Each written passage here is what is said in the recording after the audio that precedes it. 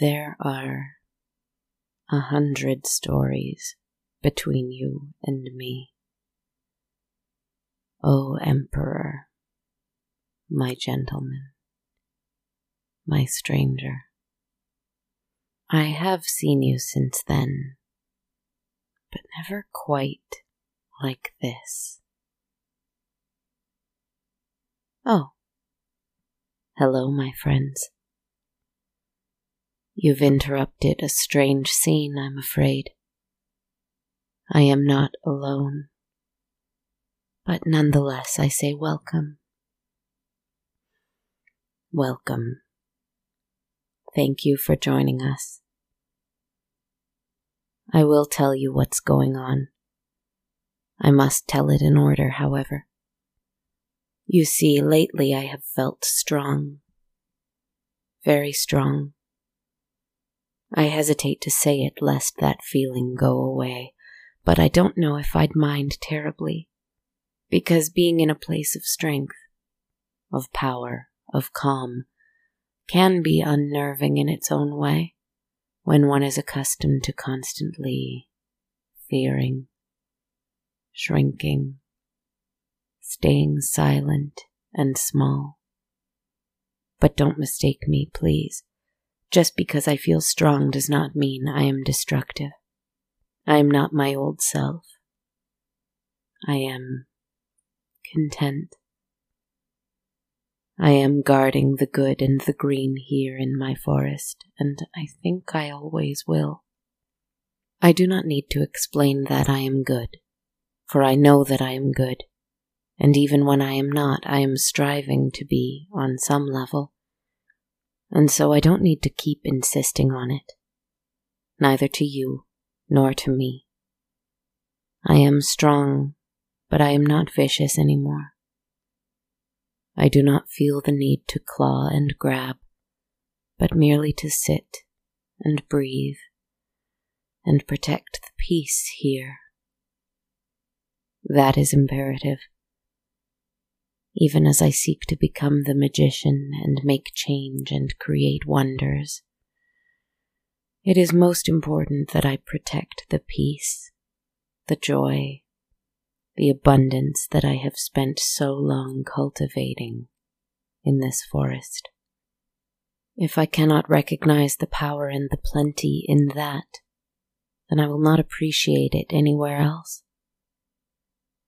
Again, I am strong, but in that strength I have been concerned that I'm missing something, forgetting something, not seeing something, maybe more deliberately than I like to think. But what? I asked my tarot cards the question. This was earlier, when I was alone in the quiet, not knowing what to do with my content and my power. What am I not seeing? I asked, simply, for I did not know what else to ask, but was not certain that I wasn't missing something crucial. I shuffled the cards. I closed my eyes as I cut the deck. I held the question close to my heart, and I drew a card that you must believe that I drew. It was the Emperor, reversed. Now I say that you must believe me because 100 episodes ago, to be exact, I wrote a story inspired by a card. I did that here and there, an episode for each of the major arcana. I'm not sure if you knew at the time. I was quite secretive about it for a while. But I spoke an episode into being called Curious Empire. 100 episodes ago. Episode 86. Now it is episode 186. Or episode 86 of season 2, if you like. While I chose him last time, this time I drew him completely by chance. Again, reversed. I think the cards know my heart very deeply. I think I know my own heart very deeply. There are many meanings to this card. In abuse of power, maybe. Domination, rigidity, perhaps. But I think for me, what it means the most clearly is an utter rejection of the systems of power that are already in place. A rejection of the notion of establishments having control over us, but rather, instead, each of us finding our own inner power. I think this card calls us to do two things. First, to trust that we have power over ourselves and our own lives, and that we can be our own authority. And second, to understand that if it is so for us, then it is also the case for everyone else, and thusly, fighting to control or dominate other people is wrong. We must encourage each other to be our own power. Imagine what the world could be if we managed such a feat. You don't need to struggle to take others' power away from them, nor do you need to feel that you must give yours away to another. If I could fight for just one thing, or if I could believe only one belief, I think it would be that. I see in you, in each of you, the ability to create your own reality, to have power over your own life. And I hope that you see in me the exact same. I'm here, and so are you. But also, there is someone else. I have been thinking about the emperor of which I spoke 100 episodes ago. You know who he is. I have had a fraught relationship with him, both here, in this sound space in which I speak with you, and in my own mind too. He came to me as a strange, demonic, perhaps somewhat vampiric kind of figure, locked in a tower, and I accidentally set him free with my foolish curiosity. Like Pandora, not knowing what I was doing. Well, maybe that is arguable, but we'll get there. I freed him from his prison and unleashed him into the world, but only after he turned me into whatever thing he was. A thing that steals life, that brings death with only a touch, for he was an angel of death. And he grew power mad for a time, for he was accustomed to being worshipped as an ancient god. And though I defeated him after resisting his temptations, that is, to sit on a throne of bones in a kingdom full only of ghosts and corpses, he returned to my forest. I pledged myself to life here, to nature, to gentleness, to sleep. And he came, and he was on fire, and he was in pain, and he paid his penance, and he tried so hard to push his hunger down. But I still knew what he was, and so I pushed him away. Again and again and again. I was wrong too. I thought I knew what he was, you see. I assumed he was all bad, but he was not. He was trying for a time to be good, and we have our cycles, our seasons, us creatures, us living things. Seasons of generosity and kindness, seasons of struggling with greed and want and need. And of course we have unfinished business now. How did he get here? Let me tell it from the start.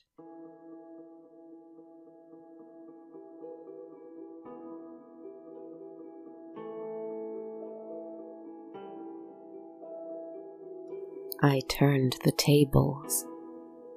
Now he was a young gentleman, a human, a handsome prince, tall and dark and with blood in his cheeks and a sparkle in his eye, and utterly alive, and very, very good.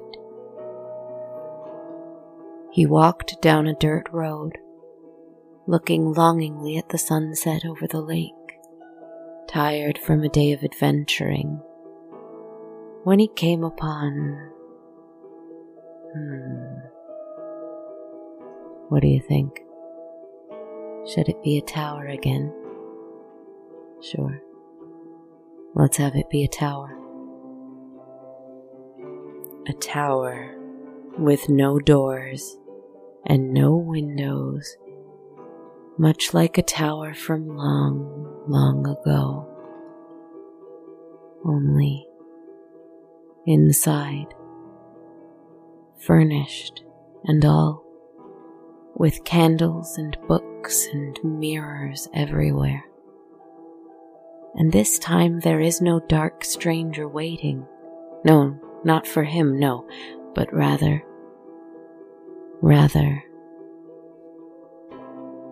something much like me. Only all of me, all at once. Silver winter ice in my fangs and my claws, green springtime buds on my skin, my joints, purple summer grapes in my hair, growing from vines, and autumn in my eyes. All the rest of me is autumn. My soul is autumn, reveling in life even as there is decay, living in joy alongside the memory of death, dancing in a cemetery. That is my soul. Life in defiance of death, joy in spite of sorrow, terrifyingly gleeful. And I am not ashamed to be that. I will be monstrous in my passion. This is what this story is about, for this story is what I create it to be. I am creator here. Now you see, this young and curious prince was drawn to my tower this time. He had places to go, kingdoms to rule, very important prince work to be done, yes, but a tower with no windows and no doors in the middle of nowhere cannot be resisted. It cannot. And so he climbed it, one stone at a time. Not sure what he was looking for, really, but just as happened with me when I was a young mortal thing, alive and confused. The stone was old and most weathered near the top, and it is here that it caved inward, and he fell into the tower. He was shocked and frightened to see his reflection in a mirror at first.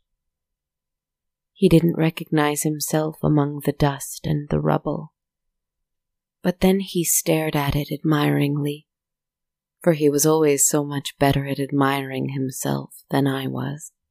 I ought to learn that skill from him. He saw the books, he saw the candles, he saw the cushions and the marble floors and the painted ceilings. Ceilings with a mural, a mosaic maybe, of a myth, of several myths from long ago.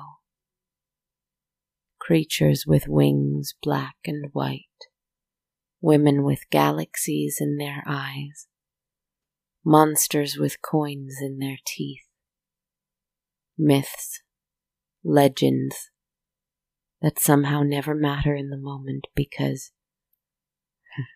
We are too busy creating new ones. He is just a frail little soul, even in an impressive frame as the one he's found in this life.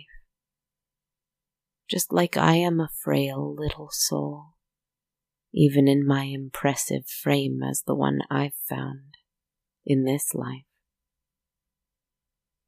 And I am so happy to see him, wandering in, repeating cycles that must be repeated. I am so happy that I laugh.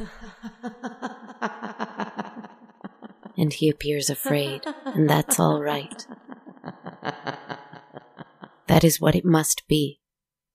He brings my destruction, and I his, and that is what it must be. It's all right to be afraid. He sees, at the closest mirror to him, where he still admires his strong jaw and his blue eyes and his dark hair and his endless smile, a handprint. My handprint, and against the glass, breath. I move so fast he cannot see me, just traces of me. And he shakes, he trembles, and I feel bad, but I mustn't, for this is our dance, his and mine. I never realized it until now. I thought I must end him, I must leave him, we must separate in order for me to be free. But seeing him here, I see that I am the ancient god in the tower, and he is the unwitting sacrifice. But I will not hurt a hair on his head. Not in the way he thinks, anyway. And I walk towards him, slowly now, realizing that he knows I am coming and he does not run.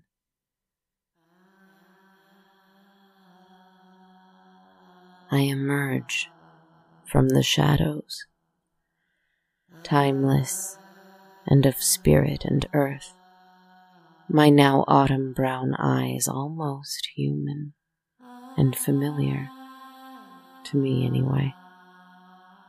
But nothing else human now, not here. He is the human. And what a sight I bring to his eyes. See, human, see. See the decay I bring about me, but see more than that. The growth, the life. See the vines in my hair growing as I speak, little, big human. See the grapes grow, ripen, then shrink, then die. It is all life. It is not up in the air where the spirits fly. It is down here, in the dirt, where good things grow. Where he brought death once, I bring that very growth instead. He stops shaking, for I know he sees me and he sees something familiar. Maybe that's why I didn't run from him all those years ago either. We've danced this dance before. Step, touch, step, touch, spin, twirl, dip, bow. Repeat our everlasting waltz. Only I'm leading it now. And I suddenly clasp him tight in my arms, and green growing things branch into him, deep under his skin, and my kiss fills his lungs with tree roots, and my claws inject tree sap into his veins, and my warmth starts a fire in his soul, and he remembers that I created him, not the other way around. I lied to even myself about that. No, do not fear, sweeting. It cannot be denied that you, my love, are a part of me. That's why you keep coming back. I wrote a companion who was part of me, but the part of me I wanted to pluck out and stomp on the ground. My darkness, my passion, and worst of all, my pride. I have denied you in favor of peace and quiet, but the longing for beauty and for horror and the longing for longing, yes, it does not go away. In fact, it screams loudly in my heart, and I cannot find peace and quiet if I do not accept that darkness, passion, and pride. I cannot be ashamed of it, for this is the part of me I share best. Why do I keep burning you away, or clipping your wings, or banishing you from my woods, or locking you up in your cruel temple? That reminds me, your curious empire. 100 episodes ago, you said to me, in a dark place full of terror, your eyes full of rage and vengeance, your voice deep and haunting, "Don't you want to take my hand?" And I refused, because I thought you were all bad. I thought you were the villain, and I, dare I say, the hero.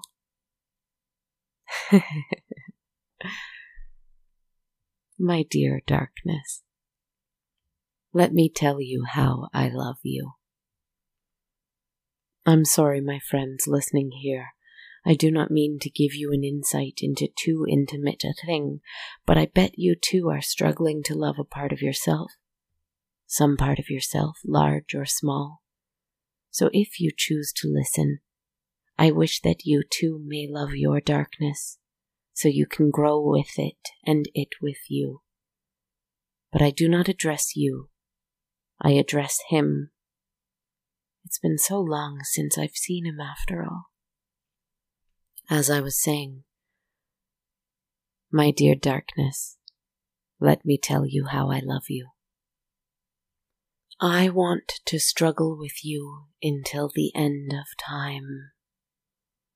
I want to perform this dance over and over and over. I want to hunt down and catch and transform the part of me that is ashamed of my darkness, power, and pride, and remind it that if you push those things down, they grow stronger and stronger each day, and one day you may face them again, and then you may be truly terrified of what you find there.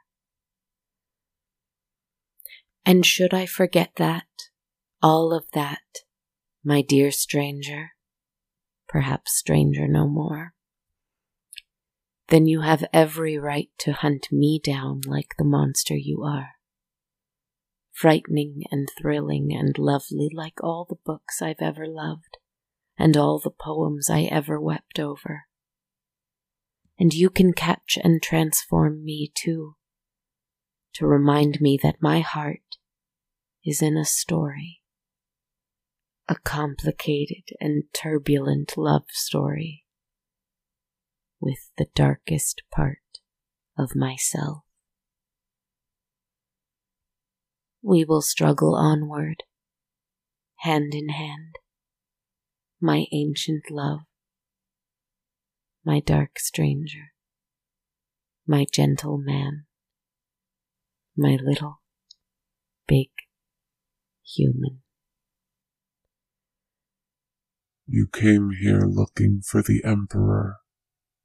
You told me 100 years ago, when your 6 black wings, and your crown of rubies and bones, and your endless black hair gleamed in the darkness.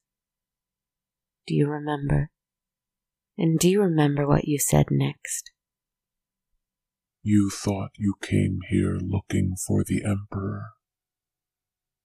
What you found was the magician. And so it is. Just different this time. He lies on the floor of my tower, growing, changing. Meanwhile, I see a table by a mirror, and on that table there is a cup, there is a wand, there is a large golden coin, and there is a large dagger. I feel a humming, a vibration just around my head, just over my head, and it is a strange sound that I can somehow hear now for the first time, and know that it has always been this sound. I am here.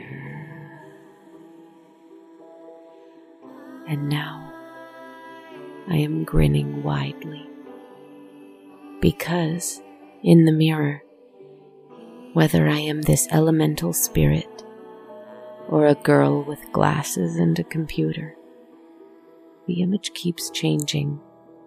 It's hard to see just what I am anymore, and what a delight. Or whether I am the part of me that I kept banishing and burning and pushing away, now safe with me here again, so that we can always be together. I am still the magician, too. And I see thousands watching me from the mirrors. Hello, friends. And I see you all changing, too, as you stand there, for you are always changing. I wonder if you're thinking about a part of you hidden away, transforming into something else, maybe. But do not look to me for counsel. Do not look to a single other person for counsel. Look to yourself and your other selves, and know that you are your own emperor. You know what you believe. You know what you are. You know the truth. Oh, he's awake. Hello, sweet little big human. Well, not anymore. This time you are something very different. But your smile, your strange smile, is exactly the same, isn't it? A monster of silver winter, green spring, purple summer, and with the soul of autumn. You used to wilt flowers with a caress. You used to kill trees with a breath. Now, you are the wilting flower. You are the dying tree. And all the little buds growing from its fallen acorns, too. The tower is gone again. I destroyed it with a whispered thought. We are in my forest once more. Well, I am. And I feel him somewhere here with me. Somewhere. Good. We are stronger when we are whole. The story tonight, if you would like a summary, was about a monster in a tower who trapped a human prince and turned him into a forest monster so that she wouldn't be quite so alone. Only I don't think we will desert each other again, he and I. I've decided that I am no longer interested in despising him. He is from me. He is mine. He is me. If he is my darkness, my passion, and my pride, then let me be dark, passionate, and proud. Together again, whole again. And if each of us can encourage each other to be together and whole with all sides of ourselves, wise and powerful, each in our own way, then what a magical world I think it could be. I believe it can be. I know it will be. Oh, look. It already is. Good night, wherever you are.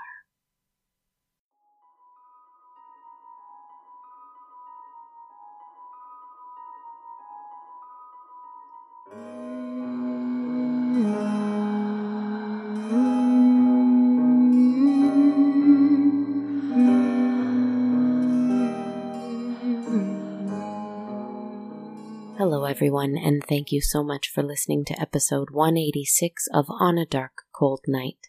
This is Kristen Zaza, your host, writer, podcaster, narrator, composer, creator of the show here. The snow has been falling all day, and I'm so grateful that it's still winter here for some reason. It's so beautiful. I know not everything is peaceful, but it's peaceful to watch a snowflake fall to the ground. I was glad for that today. Big thank you first and foremost to everyone who supports the show on a monthly basis via Patreon. I'm so grateful for your support. If you'd like to support me in this way, I'll let you know about a couple of perks you can receive. Every patron of $1 or more receives access to my ever-growing soundtrack, while every patron of $5 or more gets that, as well as access to a monthly tarot reading video I upload for the full moon.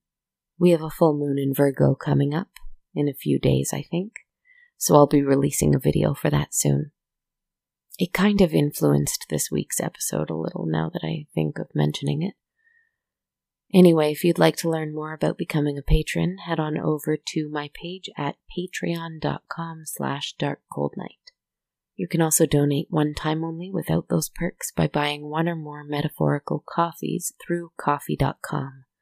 Learn more at ko-fi.com/darkcoldnight. And finally, we have t-shirts and hoodies for purchase at bonfire.com/on-a-dark-cold-night. Another great way to support the show is to leave a rating or review on iTunes or wherever else you like to rate and review podcasts. You can follow me on my socials. I'm on Twitter at @darkcoldnight, Instagram at darkcoldnightpodcast, Facebook and YouTube just on the pages called On a Dark, Cold Night, and on TikTok at Kristen Zaza. Thank you again, my friends. This story has been a long and winding one, but it is all mine, so I'm working to embrace every chapter of it. Good night, my friends, and sweet dreams.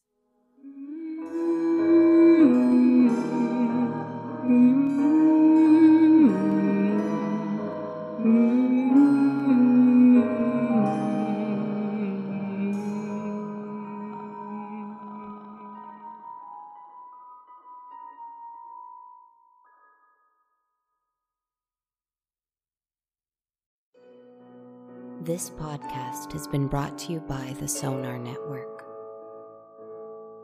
Sonar.